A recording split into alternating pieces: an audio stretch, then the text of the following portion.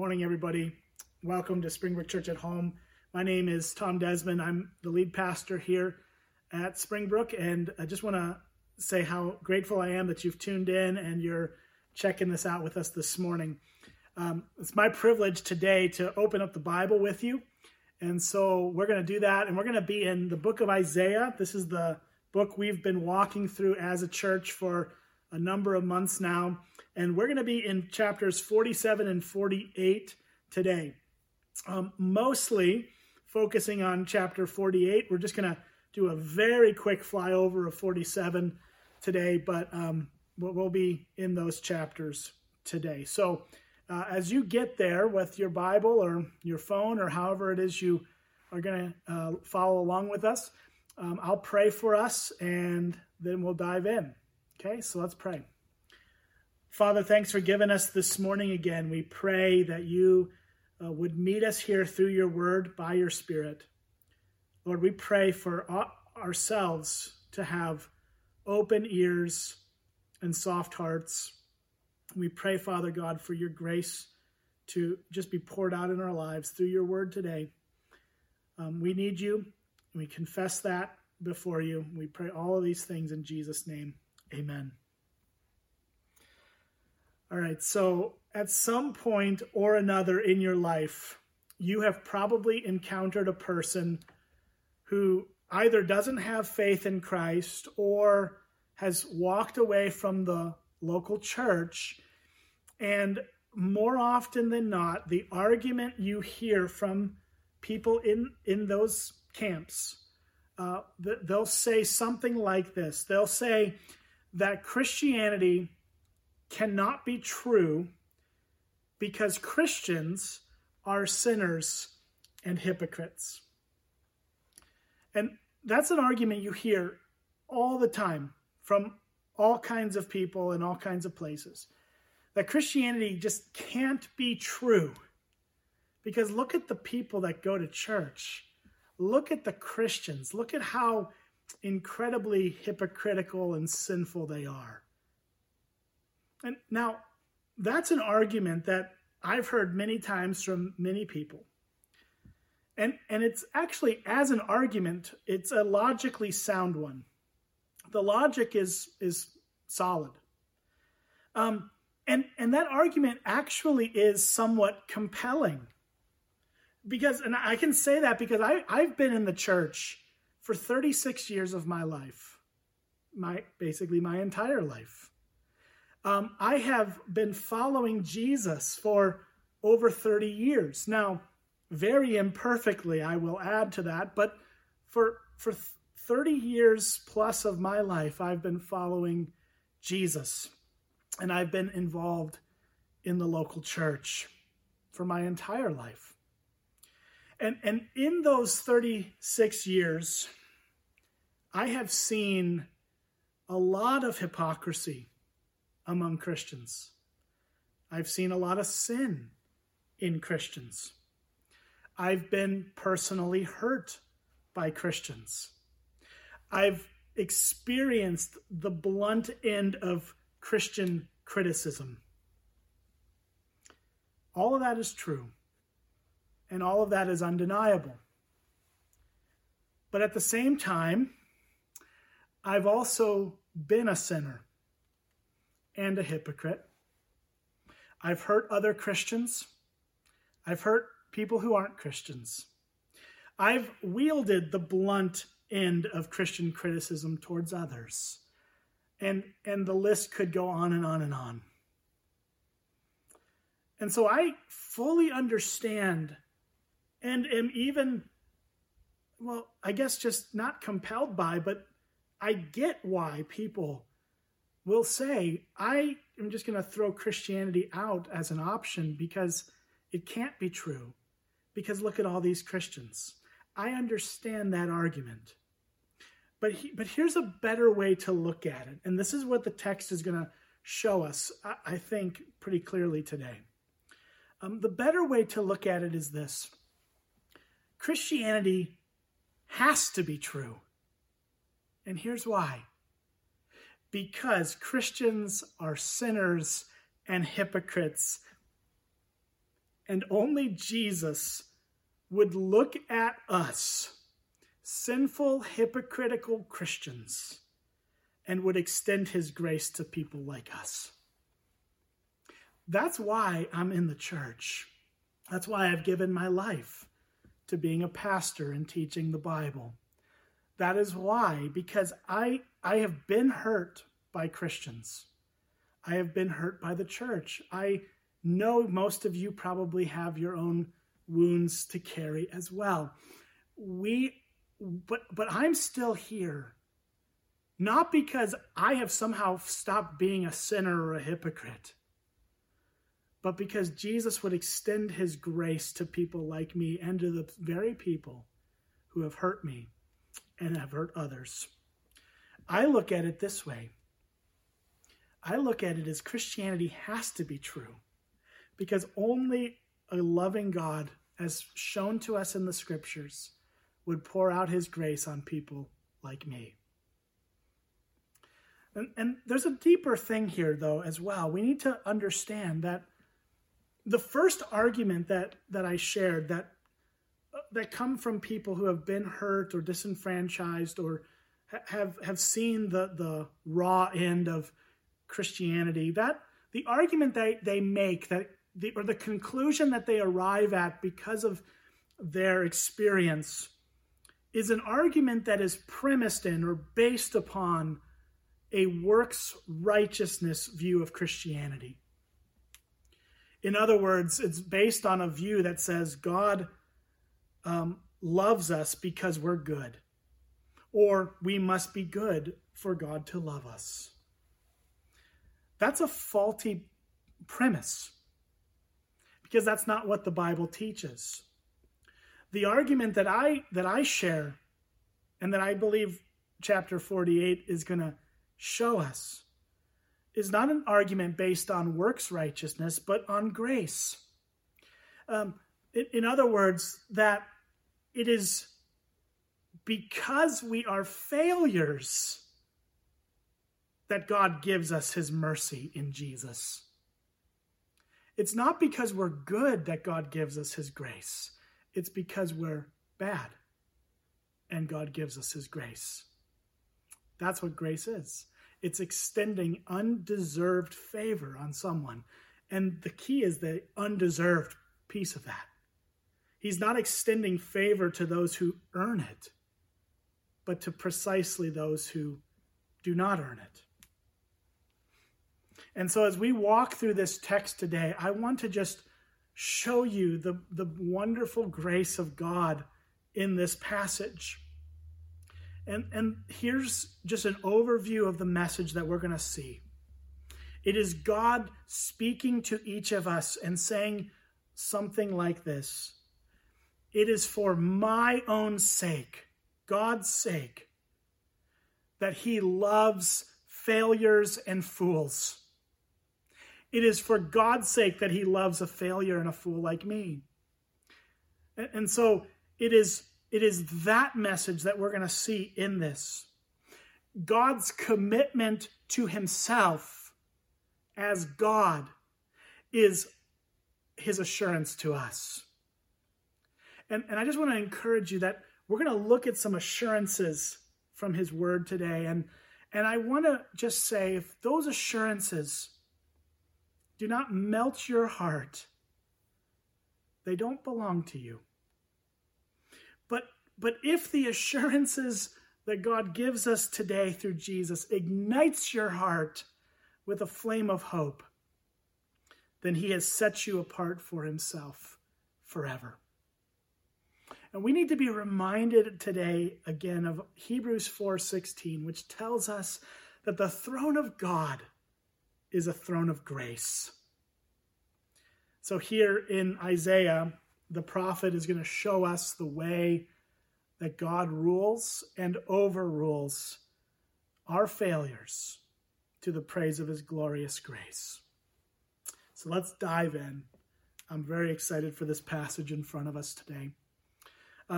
So chapter 47, we're not going to spend almost any time here, not because it's not important or equally God's word, but I just really want to spend the bulk of our time in 48. But 47 really deals with God's upcoming humiliation of Babylon. And if you remember the context of where we are, God has been speaking through really chapter 39 through this point about the upcoming invasion from Babylon into Judah, where they are going to lose their land. They're going to be hauled off as slaves. They're going to have the worst period of their lives. They're going to go through such uncertainty, and yet God is assuring them that he's still at work, that he's got a plan, and that one day Babylon will be thrown down. And so that's what chapter 47 deals with. And you can read that. It's in your Bible. You're welcome to take a look at that today if you'd like to do that. But the primary focus of chapter 47 is on God's judgment on Babylon for their unrepentant, unchanging, and prideful hearts towards God.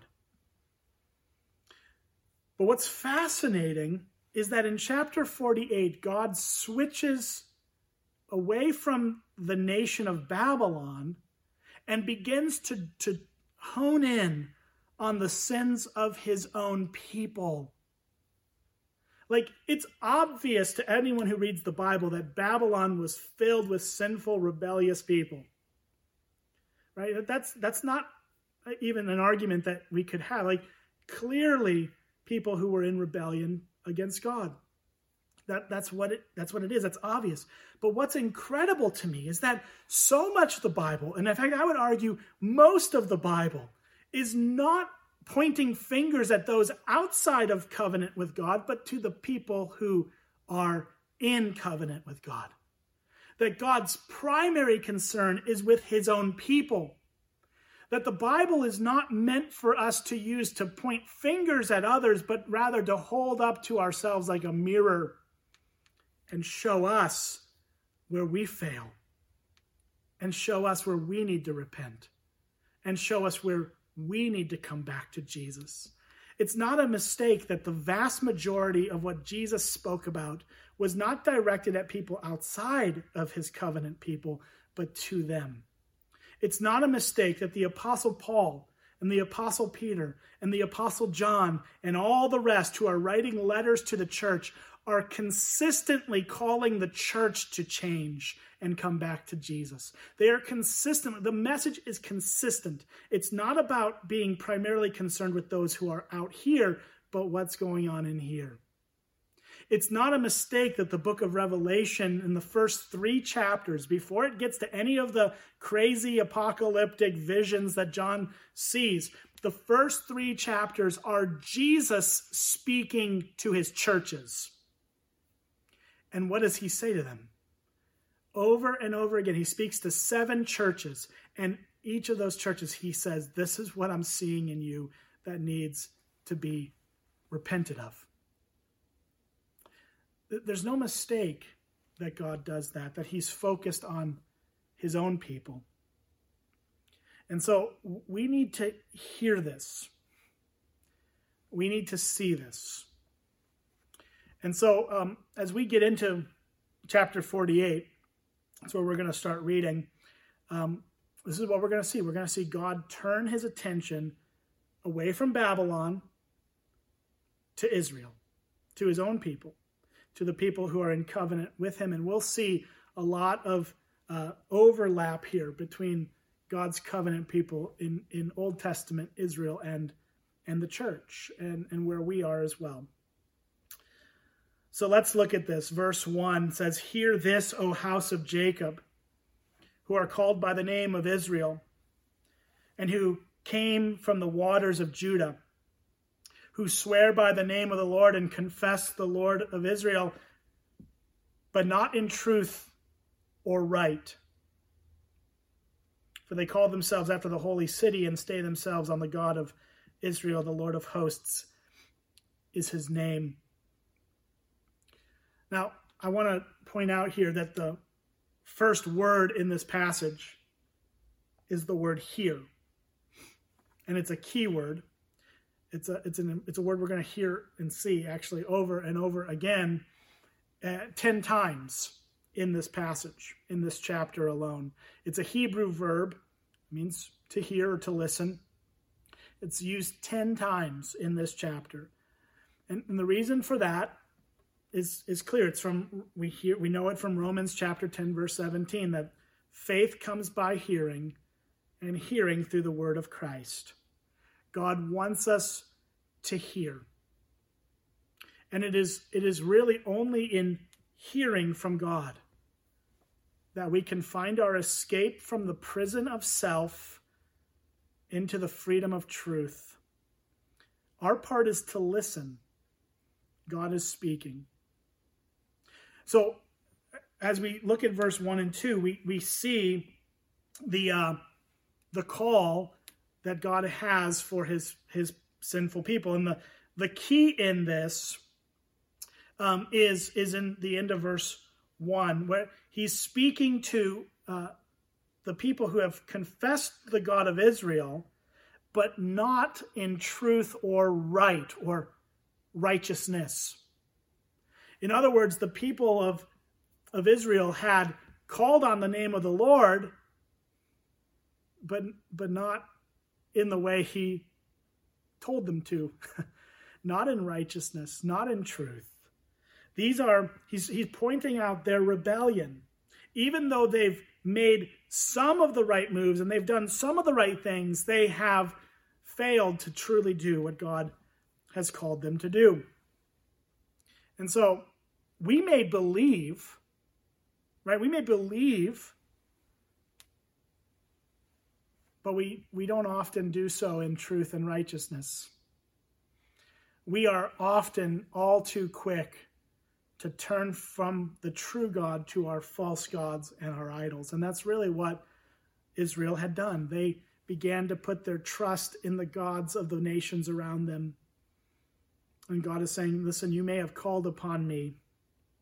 You may have confessed the God of Israel, but you are not doing so in truth and righteousness. And so there's the setup for what we're going to be talking about, right? Like basically the question that we're going to answer or see today is this: how does God deal with people who claim to love him but live in such hypocrisy? How do we see that? So look at verse 3 through 5. Let's read it. It says, "The former things I declared of old, they went out from my mouth and I announced them.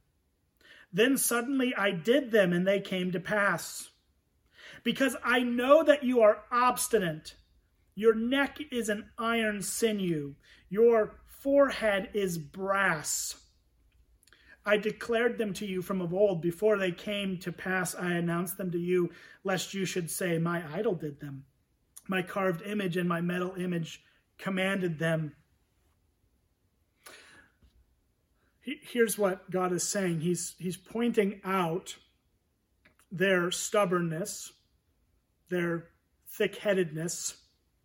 He's pointing out how hard-headed and hard-hearted they are towards him, and yet is reminding them, even as he's confronting them, that he is not defeated when they don't live and when we don't live by real faith.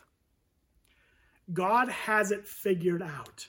He's not upstairs somewhere wringing his hands going, oh my goodness, look at these sinful people. What am I going to do with them? How am I going to deal with this? How am I going to, that's how you and I may respond to people that we're interacting with who are rebellious or foolish. If we have children and we're raising our children and they're doing things that we just don't understand why they're doing them, we may wring our hands and go, oh my goodness, how am I going to get my kid out of this or help my kid through this? Or right, we may struggle with that, but God does not.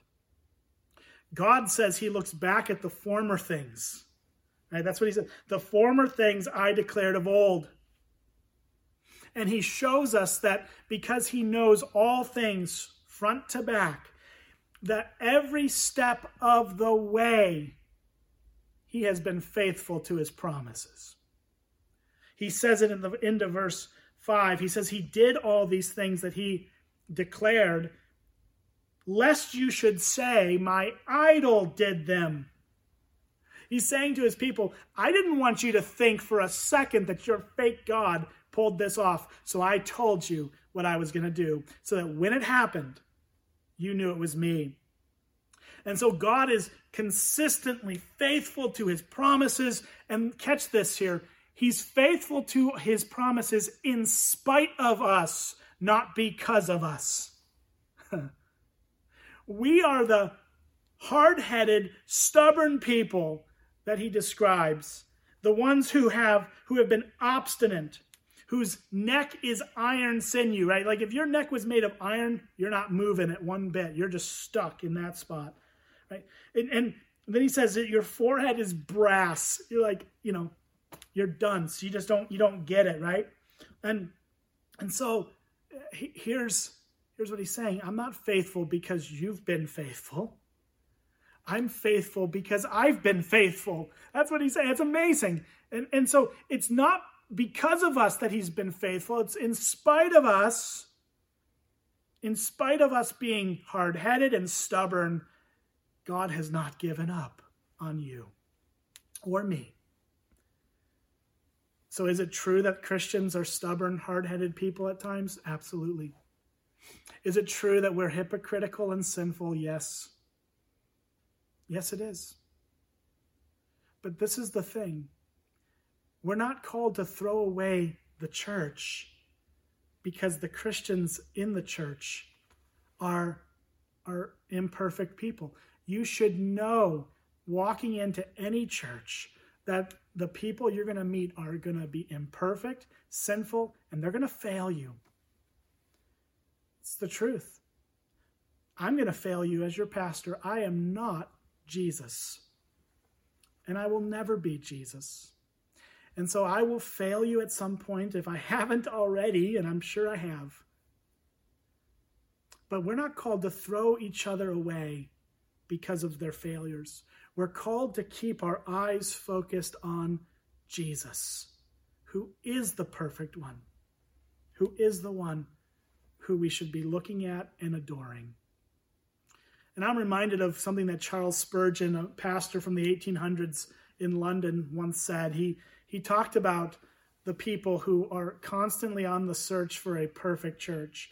And he said, I'll paraphrase it, but he said essentially this, that there is no perfect church. And if I was to find one, the moment I joined it, it would cease to be perfect.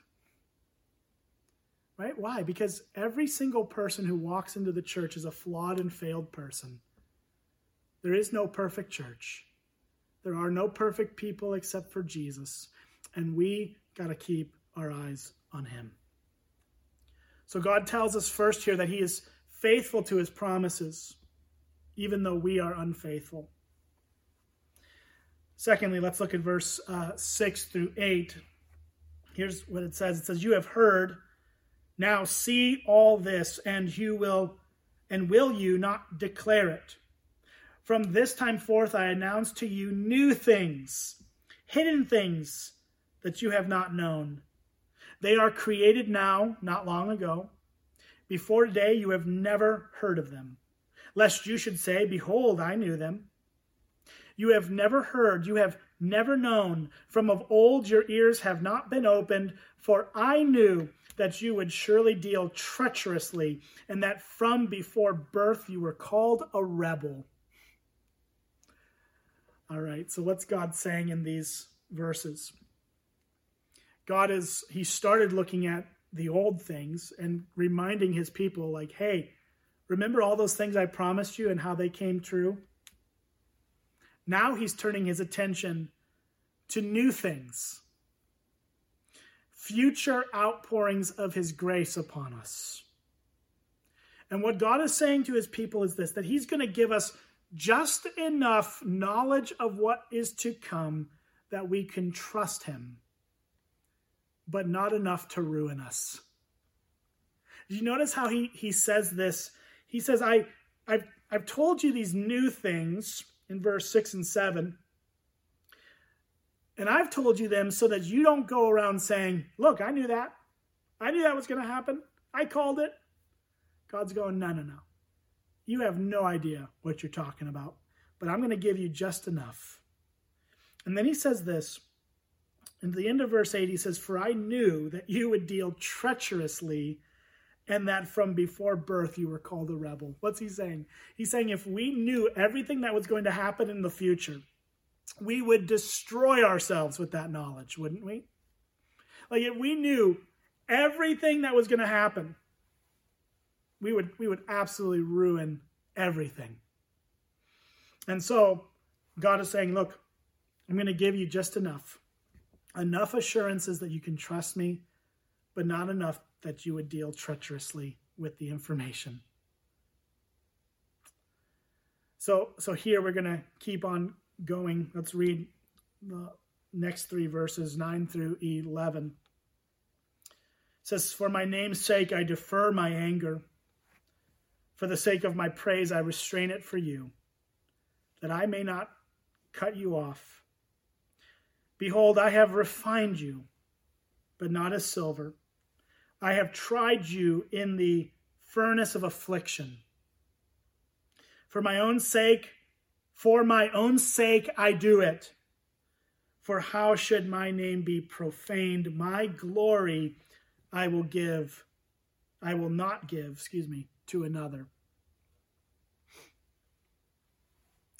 So this short section, these 3 verses, answers a very important question. In light of the fact that we know we're failures, we know we're fools, we know we've screwed up, we know it. So here's the question: why does God love us? Why does he put up with us? The answer in this passage is so huge. The answer he gives is this: it's because of who he is.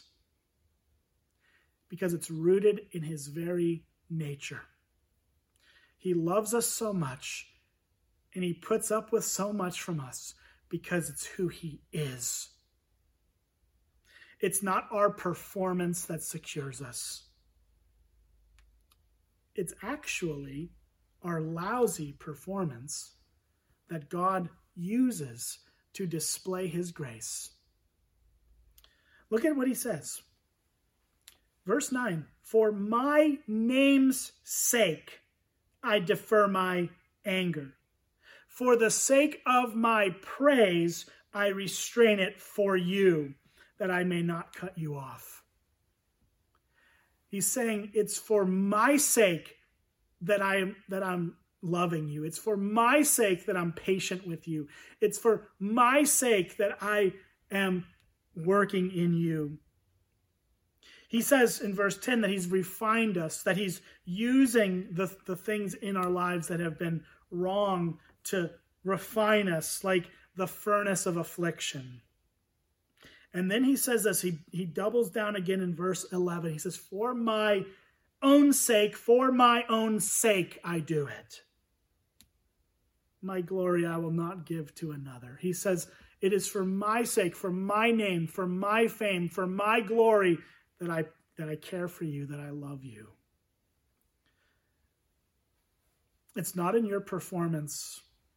It is not in your goodness, nor is it in mine, that God looks at us and says, I love you. He looks at you and he looks at me and he says, I love you because of who he is, because it is his nature and character to love. And so that should steady our hearts. And listen, this is not an excuse for us to be as wicked as we possibly can. It is actually meant to be the fuel, the firewood in the furnace of righteousness. The reason that we pursue what is right is because we know we have a God that loves us. And it is in his approval of us, despite our failures, that motivates us to be people who pursue him. It is not the other way around. It's not that we do performance so that we earn what is in God, but it's so that it's because we've been approved of and already been accepted by him that we then pursue what is right. And we have this amazing reminder. So there in the first 11 verses, we see the reality of God's people being imperfect people, and yet God's grace being poured out on those imperfect people in their imperfections. And so that's why we cling to Jesus and why we should stay committed to the local church. It's not because the local church is perfect, but because Jesus is perfect and righteous and has done all these things for our sake. And so that's true for us as individuals, but that's just as true for the people around you who may irritate you and frustrate you and make you wonder sometimes whether any of this is real. So that's the first half of this passage. The second half is going to answer this question. So how does God work in us? We know that God approves of us and loves us for his own sake, for his name, for his glory. But how does God use these things to actually mature us and grow us, right? Like Christians should be on a trajectory of growth. It's called sanctification. We're all on different paths, right? We're all on different levels of sanctification, but we're all a work in progress, and yet we're all, even as painfully slow as it may seem to us, we're all on a path of growth towards Christ-likeness. That it says that he who began a good work in you will be faithful to complete it in the day of Christ Jesus. That what God starts in us, he will finish in us, and there is a gradual progression of growth in the middle between those two things.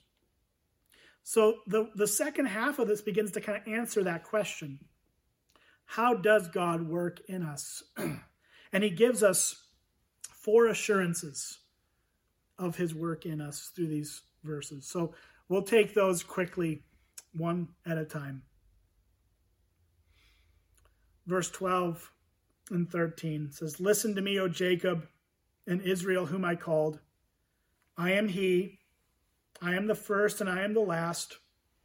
My hand laid the foundation of the earth, and my right hand spread out the heavens when I called to them. They stand forth together." Here's the first assurance of how God works in us. It's this, that God will never fail to be God. God is assuring us in this, that he will never fail to be who he is. This is wonderful news, because in all of our fickleness, in all of our failures, in all of our ups and downs, God is steady. He is consistent. He is always God. He will always be God. He's saying, listen to this. I am he. I am the first and I am the last. In other words, I am eternally from beginning to end. I am God. I'm the one who created all this. I'm the one who brought it all into motion. I'm the one who's done all this. You can rest in me. That's the first assurance he gives us of how he works in our lives, that he will always be God. He will never fail to be God. Second, look at verse 14 through 16. "Assemble, all of you, and listen. Who among them has declared these things? The Lord loves him." Now, listen. Who is him? We got to talk about this for just a second. The Lord loves him. Him refers to King Cyrus, which we talked about a couple weeks ago. King Cyrus was the Persian king who God would use to bring down the Babylonians and set the people of Israel free. So he's saying, assemble together. Who among them has declared these things? The Lord loves Cyrus. Cyrus shall perform his purpose on Babylon, and his army shall be against the Chaldeans. I, even I, have spoken and called him. I have brought him, and he will prosper in his way. Draw near to me and hear this. From the beginning, I have not spoken in secret. From the time it came to be, I have been there. And now the Lord God has sent me and his Spirit. Here's what these verses are telling us, here's the assurance that we're given. It is that it is even in our unwelcome experiences that Jesus is present behind what is obvious to us. Let me say it this way. Israel is being told that they are going to be hauled off into captivity and that God is going to raise up a very unlikely hero to rescue them, another pagan god. Right? You got one pagan god who has captured them, king of Babylon. You've got another pagan god that God's going to use to free them. Very unlikely, very unpleasant, very unwelcomed experience to be hauled out of your land and into captivity. And yet what God is saying to them is this, that even in all of the unwelcome experiences, Jesus is present behind what is obvious. In other words, we don't see the big picture. We don't see the whole story. Especially when we're in the midst of an unpleasant experience, it's hard to see the forest for the trees, right? It's hard to step back and go, okay, here's the whole forest when we just got, giant trees in front of our face. But what we're assured of here is that Jesus is behind it all. He's doing something in it all. And listen, this is timely because we're living in very unpleasant times.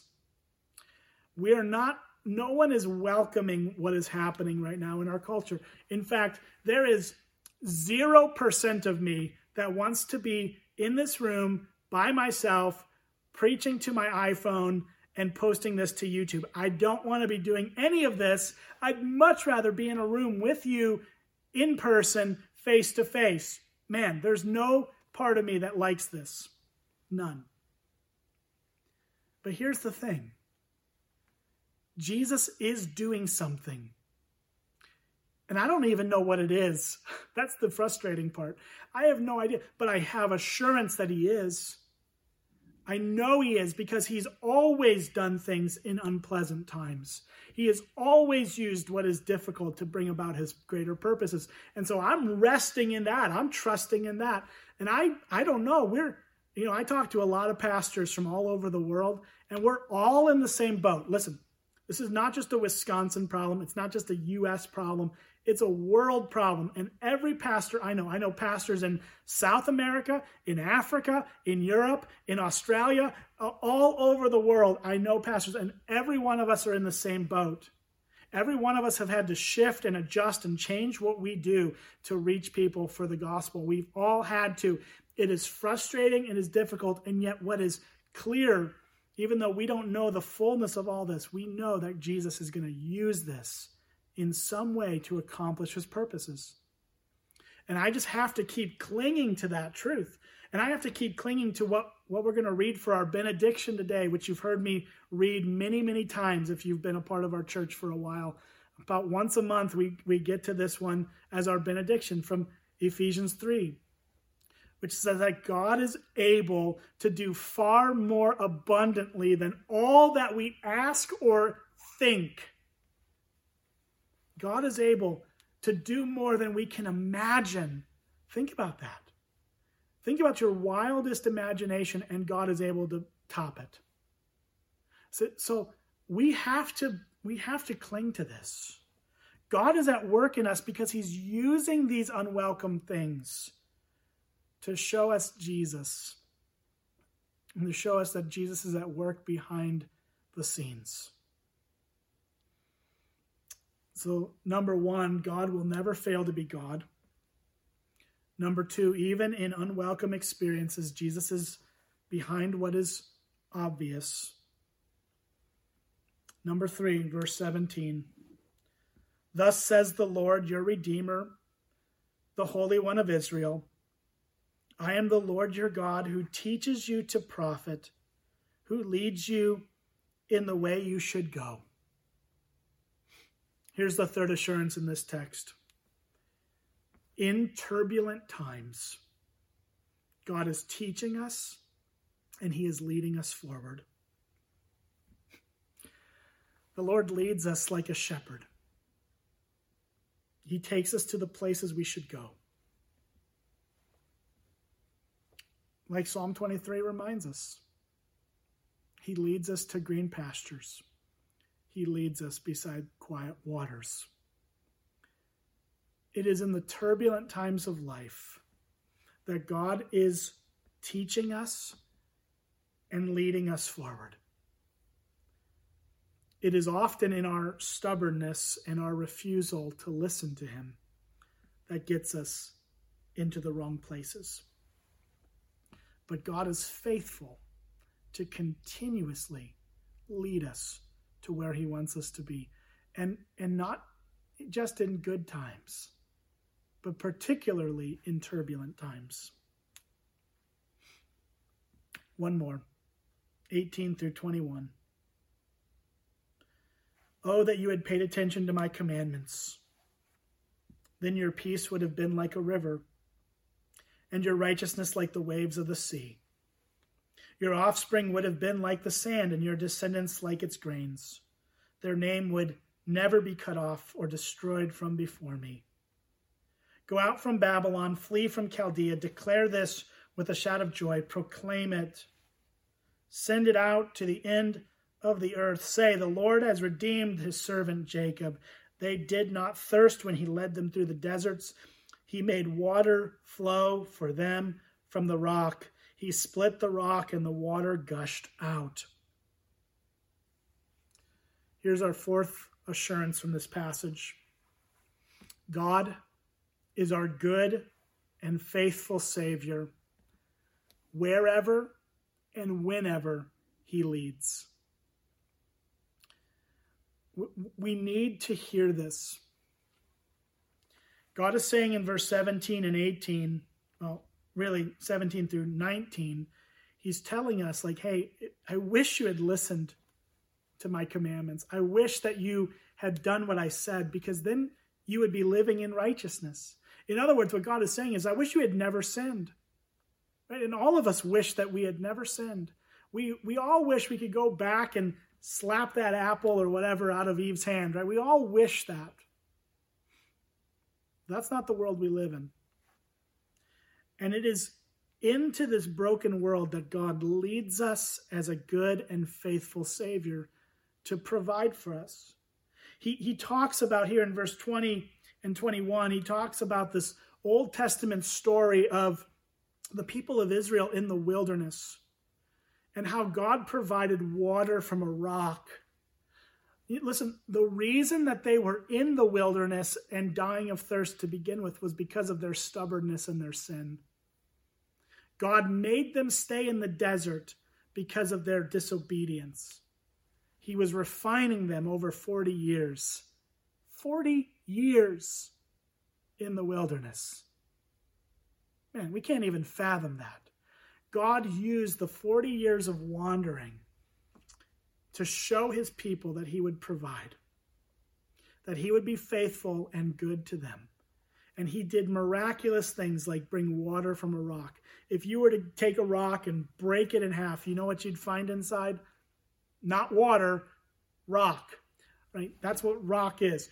And so God does this miraculous thing to split a rock open and gush out water. And listen, he's bringing out his grace to us like the water from that rock. It's in our wandering and it's in our struggles that God shows his goodness and faithfulness no matter where he takes us. He's a good Savior.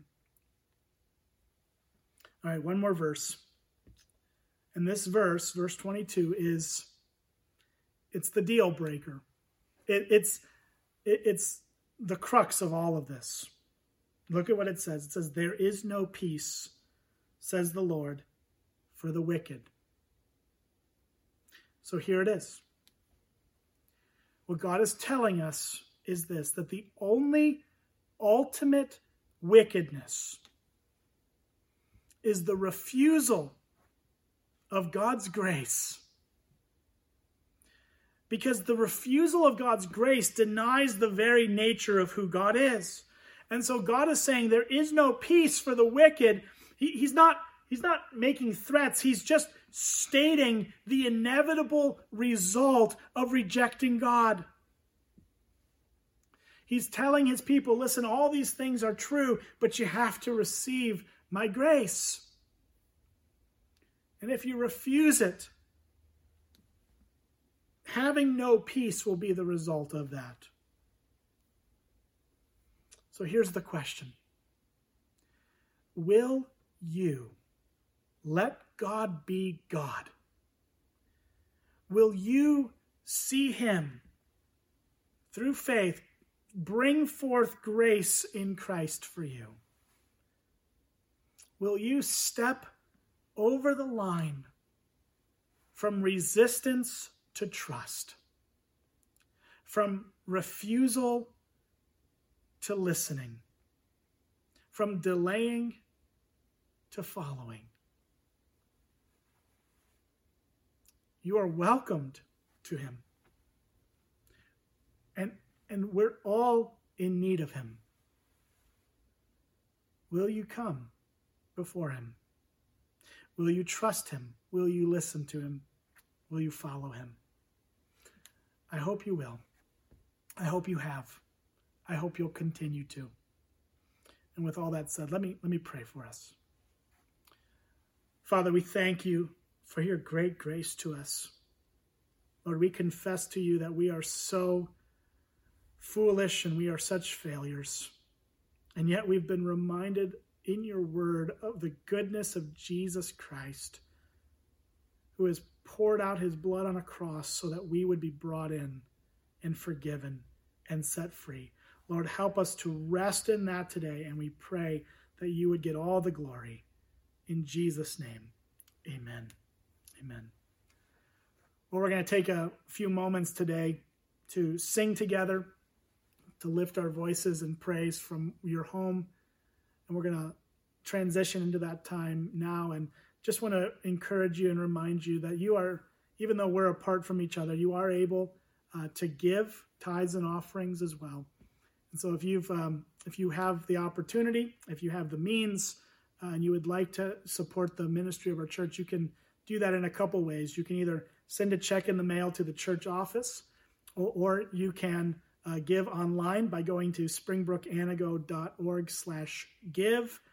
You may have to refresh the page to see the little portal to give, but you can do that online today as well.